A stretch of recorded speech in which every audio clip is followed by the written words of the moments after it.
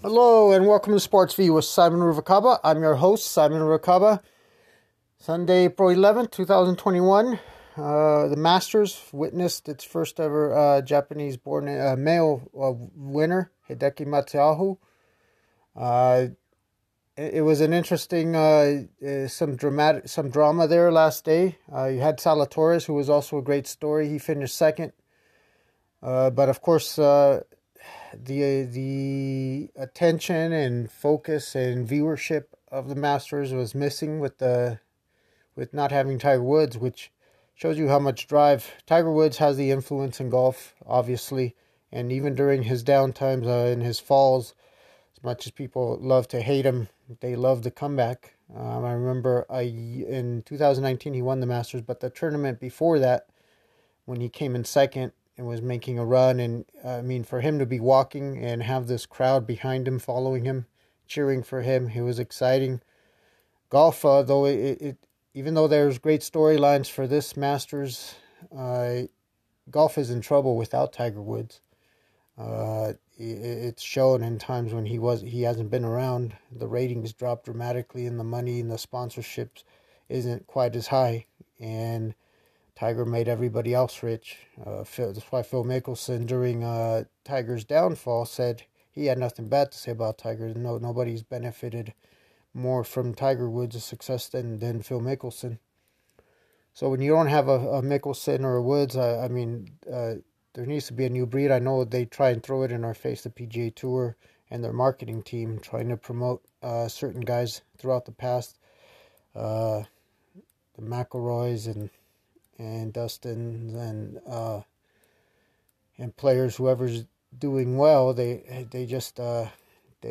course they're going to promote them and market them, but it's just not the same without Tiger. Even when Tiger's in a tournament and not doing good, those news feeds at the bottom of a sports channel will show you the leaderboard, and then they'll mention where Tiger Woods stands, even if he could be 100 strokes back, but they'll point that out. So golf needs to realize what they're going to do and have a contingency plan if they don't have Tiger Woods make a comeback. But it's a great story this year nonetheless.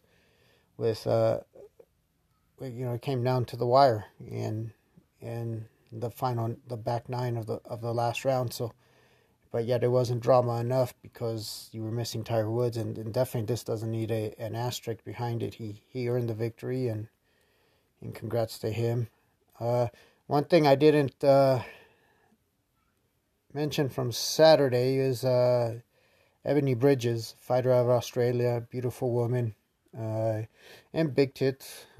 She weighs in lingerie and got criticized for it by her opponent, saying, it's not the time for her to be pretty and this and that. But Ebony went in there and gave it her all. So I just wanted to touch on that. I believe I did speak on it now that I think of it, because it was an inspirational performance, and she proved that she is more than just a pretty face and nice body. She can fight, and the respect with women's sports, it's sort of going to be, there's that split, because back in the 90s with Mia St. John, they just saw her as the Playboy model and didn't see her as having very much talent.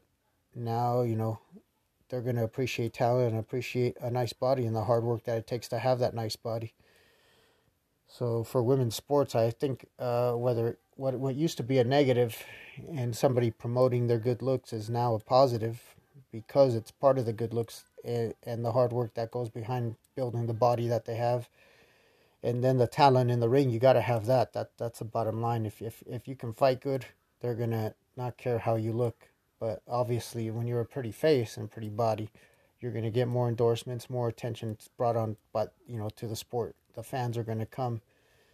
And I think you need a little bit of both to enhance women's sports. You need that sexiness, sex appeal, although, the equality parts of it. But then they're going to be respected equally as athletes once they see that they can perform.